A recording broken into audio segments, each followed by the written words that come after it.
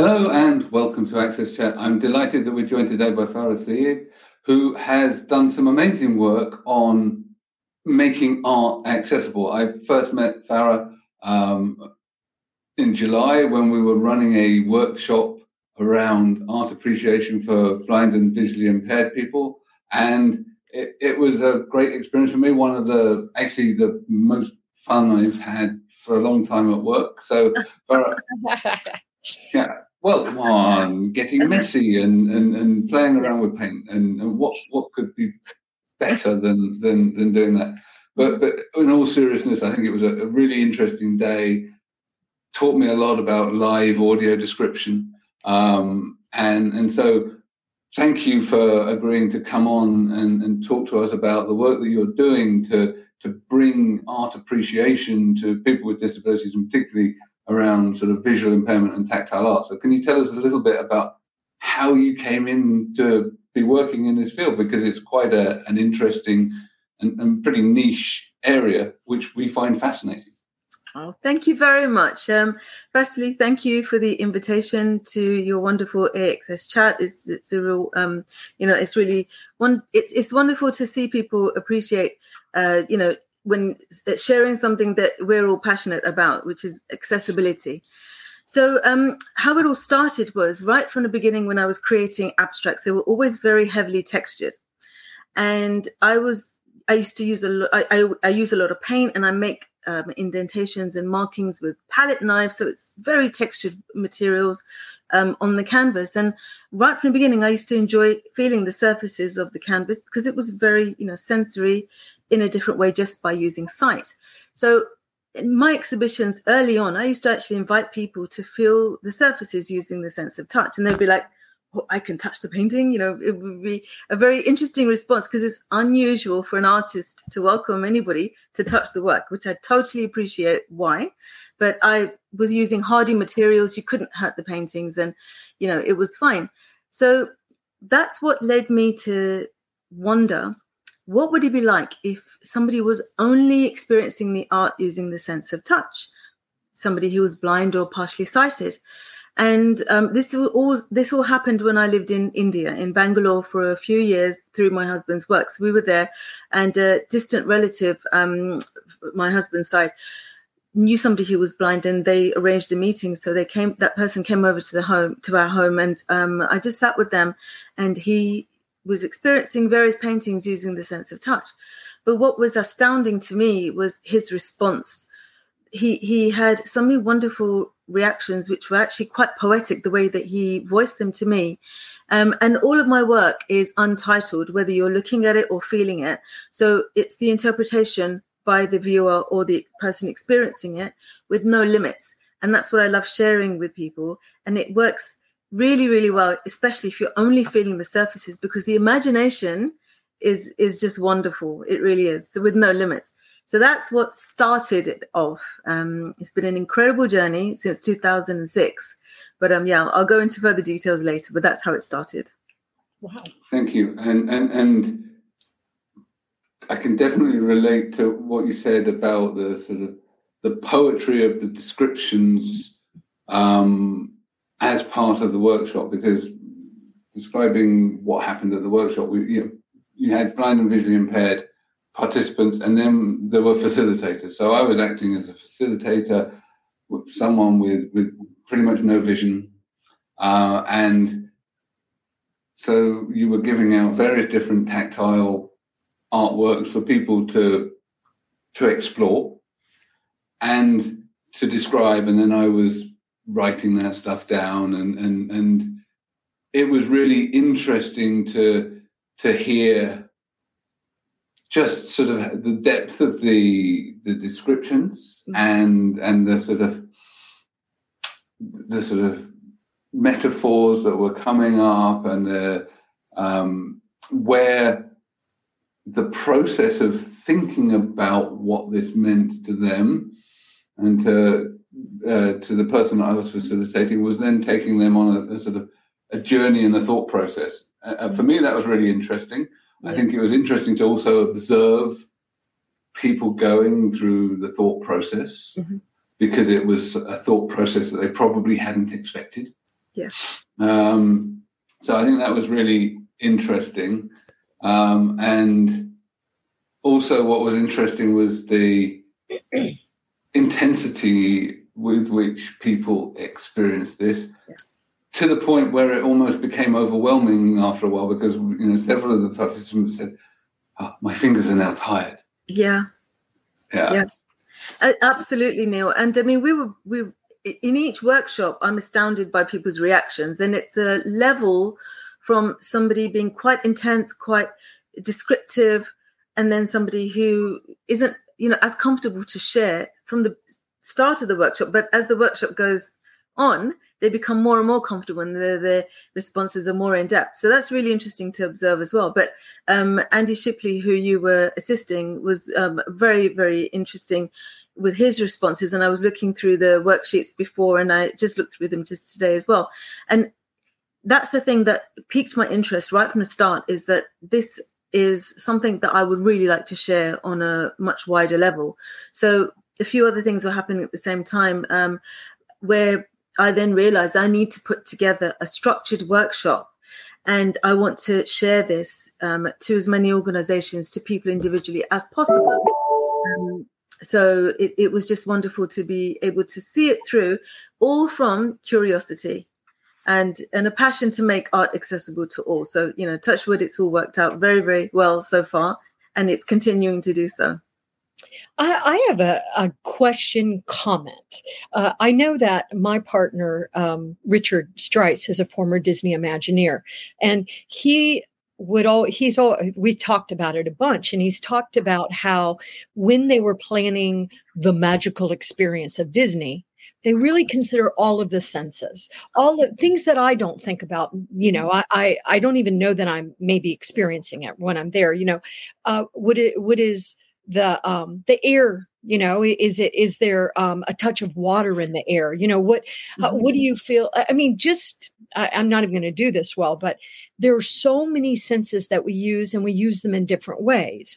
And so one thing I love about what you're doing is that you are very focused on the senses, right? Yeah. So it's like, just because I'm blind doesn't mean that I can't appreciate music or art or anything else in the world. And so it seems to me that what you're sort of validating is how important it is for us to care about all of our senses, and to remember, even if you don't have one of your senses or partially don't have it, you still can experience so much beauty. And it just seems to me that that is part of what you're doing. But I wasn't in the workshop, but I want to be in the workshop.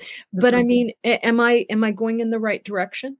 You absolutely are, Deborah, for sure. Because if every workshop that I did, that I conducted, empowered me even more to continue, because I would have responses from people. I mean, this happened a lot in the Far East, because I've delivered workshops in Malaysia, Singapore, and Hong Kong. And I got responses which were along the lines of, nobody has ever bothered to ask us about art, let alone let us touch it, let alone even wanting to know what we felt about it. So that sense of empowerment that I saw right from the beginning of my journey with this was just wonderful, and sad as well, because, these are people who hadn't experienced these things before, and I'm hoping that they did after. But that's what drove me to continue. And it was interesting that when I was delivering workshops in countries such as Australia and UK and the States, there were a lot more facilities for people who were blind or partially sighted in comparison to various other countries where I've delivered. So that keeps me going to want to continue doing that. But yeah, it's definitely important to be able to have art accessible to all in various situations, whether it's museums or galleries or, different workshops that are available. But Why? Because I know I'm being no, I like it. Yeah. And I want to say, Richard is my business partner, not my partner. He actually has another partner. So sorry. Neil was harassing me in the background saying, you said partner. I meant my business partner. Sorry. Okay. All right. That's fine. I did whatever it is, but it's fine. Thank you, Deborah. Sorry. So your question, should I answer it? Please. Okay. So the reason, the question is why? My answer is because art enriches us on so many levels. It's beneficial for us to improve our mental health and our physical health. It gives us an escape from day-to-day life. It alleviates stress instantly. It makes you happy very quickly if you're immersed in art. Creating art is wonderful. It's very therapeutic, and it's also empowering, especially for children as well, and for everybody. But that's why it is important for it to be accessible for all. And yeah, that's what my passion is. Good job. Good. And thank you. Yeah. So I could continue talking for ages. If you have a question. Okay. So based in your experience and the way you were engaging with people who are in your workshops, how do you see these methods being embedded on education in order to empower and to somehow provide opportunities for people with disabilities to become artists? How do you see that, and how can that unfold opportunities for people to be able to express themselves as artists? Yeah, no, it's a wonderful question, Antonio. And I have worked with many specialist schools with children and teenagers where they were creating art from, because my workshop is in 3 sections. So once they've experienced the joys of different textures and then the color recognition aspect, which we'll talk about soon, when they're creating art after having done those 2 sections, they feel a lot more empowered, and they feel that it's a lot more limitless to create something that they are then going to be able to share with their family and friends. And I have had experiences where after workshops, people have said to me, look, I really want to explore this further. And I even had one person, various people, but particularly what I always remember is I had a participant in Sydney for Vision Australia who, because she could recognize color energies so perfectly and accurately, she actually went on to become a color therapist. So many examples are there. Thank you. Yeah, many examples are there. And I deliver workshops at mainstream schools as well. And it's wonderful to empower children, some with additional needs, some with not, to be, enthusiastic about the creative industry. Because in the UK, for instance, there have been so many cuts in the curriculum in the arts. It's sad, so sad. And, the creative subjects are just like siphoned off. It's just, and it just seems that they don't have that access to the arts anymore. So if I can go and do a few workshops or a project with the school, then the enthusiasm is just wonderful. It really is. So I'm continuing to do those projects as well. But that, for me, would be the answer to your question, Antonio. It's about the empowerment and the access to having arts and getting that creativity ignited. There's an element that I would like to also, I'm curious about, is about the cost. When you are doing this type of activities, are we talking materials that costs a lot of money? Are you able to improvise? Because I think that's another element of access and affordability that make this spread and make it to be more used by more people as well. Yes, of course. I mean, when I did my workshops, when I did a tour of Australia and the Far East, second time round and the first time round, I mostly funded it myself because I had solo shows in various cities. So because I was going to be in a city anyway, I was able to say, look, I can come and do it. And then normally the organization would just provide the materials. That was for the charities that I was working with. But then when I'm working with corporations or some schools or some different organizations, they are able to provide materials. And there isn't that much of a cost. I mean, I try and keep it to a minimum wherever possible, looking at the organization that I'm working with. And so far, I'm grateful that I have been able to deliver the workshops in many institutions where they would not have been able to afford it, but I was able to assist in those cases. But it's a range, but it is not extortionate at all. It really isn't. Yeah. But at the same time, you deserve to get paid for your time and your effort. We have talked about how people don't want to pay for social good and social impact. So I just want to say corporate brands should be paying you to do this, as well as, the supplies, but that's something that's important to all of us as well. So, and it seems like there is a real opportunity for, I consider Atos sort of a progressive brand only because of Neil and Antonio. I don't know Atos. Well, I mean, I just know your team and I'm so impressed. I just don't know others. And so, but it seems very progressive to me. And so I'm just wondering, how do we get, and maybe this is a question partially to Neil as well, but how do we get more brands to understand the value of this work? Because I think if we're coming in, people want to understand, just using the States, for example, the National Disability Employment Awareness Month, right? So we're always trying to do clever things, but having her come in and do these workshops to just talk about how we experience art, and it just seems so powerful. But I was just curious, Neil, from your perspective as somebody that's supporting a brand, do you agree that there's value for brands in doing this?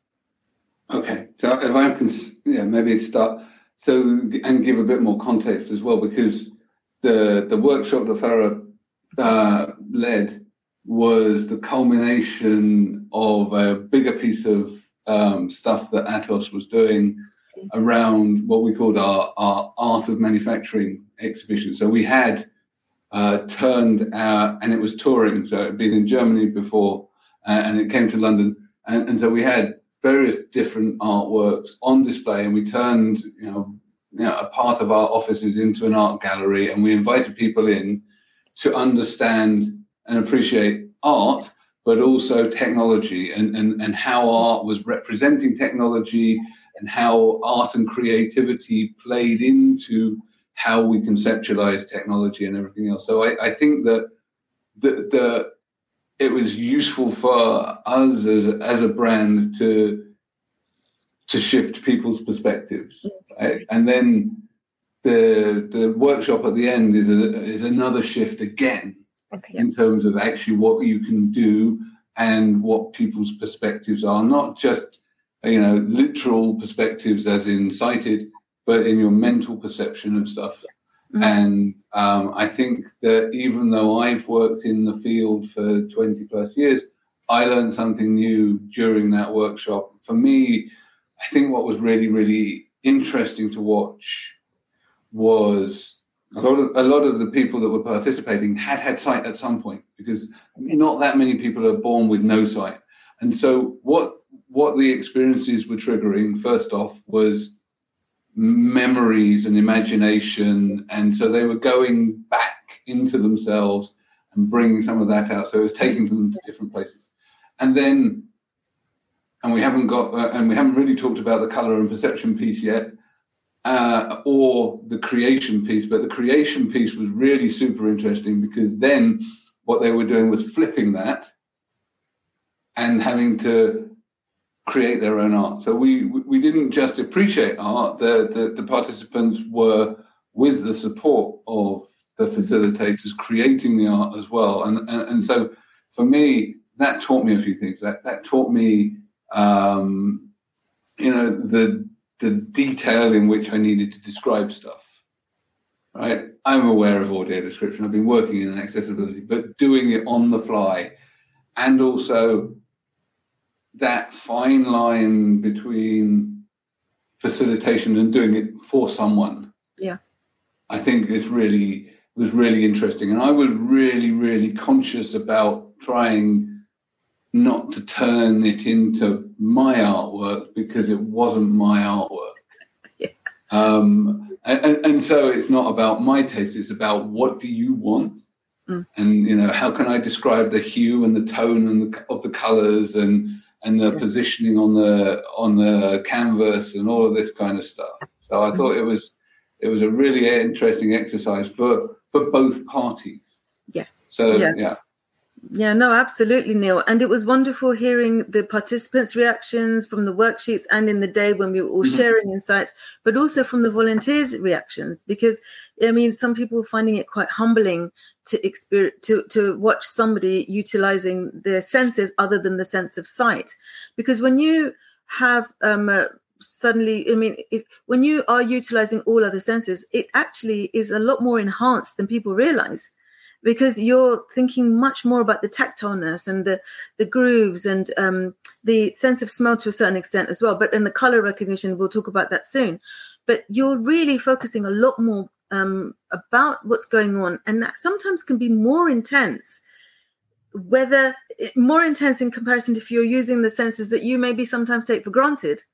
So one of the participants that we had at the workshop was a sighted person, but he did the workshop with the blindfold on, and he was astounded by his experiences when he didn't have he couldn't use the sense of sight, but everything else. And he was really surprised as to how intense it all was, how much he gathered and from the sensory aspect of what he was doing, and how much he learned from the fact that he can do certain things without needing to rely on only one sense. Doors are opening for different parts of your imagination to be ignited when you shut down one of your senses, and we can all experience this. And I mean, working with Atos was a joy. Tim Duggal was amazing, and Atos was very, very supportive on all fronts, which I really appreciate. And yeah, absolutely, Deborah, you're right, because from what I share with the workshops, the insights, and when you experience things from different perspectives, it just enables everybody to have a more of an in-depth approach to accessibility, whether it's in design or services or whatever it is. Because if you can witness how people experience certain things, you have then the empowerment to think, oh yeah, actually didn't think about it from that perspective. Let's try this. But it's just investing in better ways of making things accessible to all. And I'm happy to work with corporations and organizations and, to share insights, because every workshop I learn something from people as well. I love learning from people. I'm a very curious soul. And at the end of the day, it's a blessing to be able to learn from each other. But yeah, no, it's been a joy working with organizations so far. And I would think you need to get before the designers. Mm-hmm. So the designers need to do this, and yes, they need to do it over and over again. They need to do it when they're in college. They do though, because understand it. It's powerful to us as society for you to consider all of it. I mean, I wasn't thinking about how humid is. I mean, once again, Richard's got me thinking differently, but how humid is an art exhibit, because, and my son is an artist, and I remember he did an installation. Anyway, that still confuses me, but trying to pull in the different senses, it was fascinating to me. But I don't think we do that deliberately enough. I'd really like to see it more deliberate. Yeah, totally agree with you, Deborah. I mean, I've been to many installations or exhibitions where they focus on utilizing specific senses without using any of the others that you normally use. Mm-hmm. And it opens up doors. It really does. And you then are quite amazed at how you can be reacting to certain things when you only utilize one specific sense. We are amazing as humans, and we don't fully utilize everything. Right. And so are we being lazy to only use our eyesight for everything? I don't want to use the word. I don't want to use the L word. Yeah. You don't like that lazy word. Yeah. Are we not being creative? No, I'm going to say this. I'm not going to make you say it, but I wonder if maybe I'm not being as creative as I could be. I think we rely on one sense more than others. Yeah. What it is, Deborah, is we're all so busy. We are just like, running around, living such a busy life. We don't know how amazing our bodies are. And what we can do with our bodies and our minds. We just don't know, because we're so busy, rushing this and rushing that. Time is so scarce. It's a precious commodity. And that's the reason why we do things that are instantly accessible. You do that. You don't think, actually, if I stopped and smelt the roses, I don't want to sound cheesy, but, you do actually have a much more intense experience, because you connect in different ways. You're stopping and you're being in the moment. And because we don't really do much of that, we lose out on opportunities where we can really be immersed in many experiences and have so many other things, so many other benefits mentally and physically, because hormones are released. If we immerse ourselves into experiencing something, say, for instance, art, we have many hormones that are released because of the sense of touch, and because of the instant connection that makes you feel happy, that makes you feel relaxed, lowers cortisol levels, etc. The list is endless. I'm not going to go into the specific details, but there is a huge list of benefits if we stop and do things in a different way and fully utilize what our human body can do.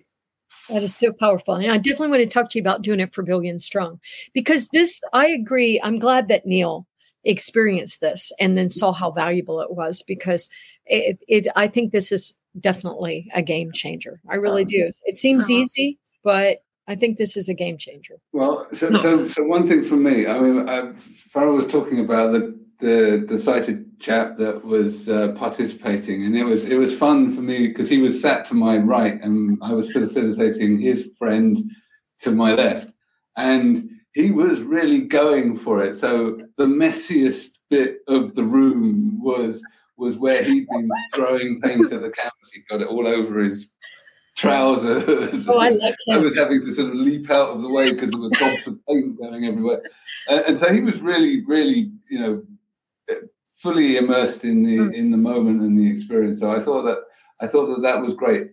The other thing you did, you were talking about feeling color and the vibrations of color, which various people felt to differing extents in terms of being able to sense the difference in sort of heat and dark and tone and stuff like that, which I thought was really interesting. And I think everybody starts off pretty skeptical, and the room at the end of it was a lot less skeptical about it, because quite a lot of people had sensed some kind of difference.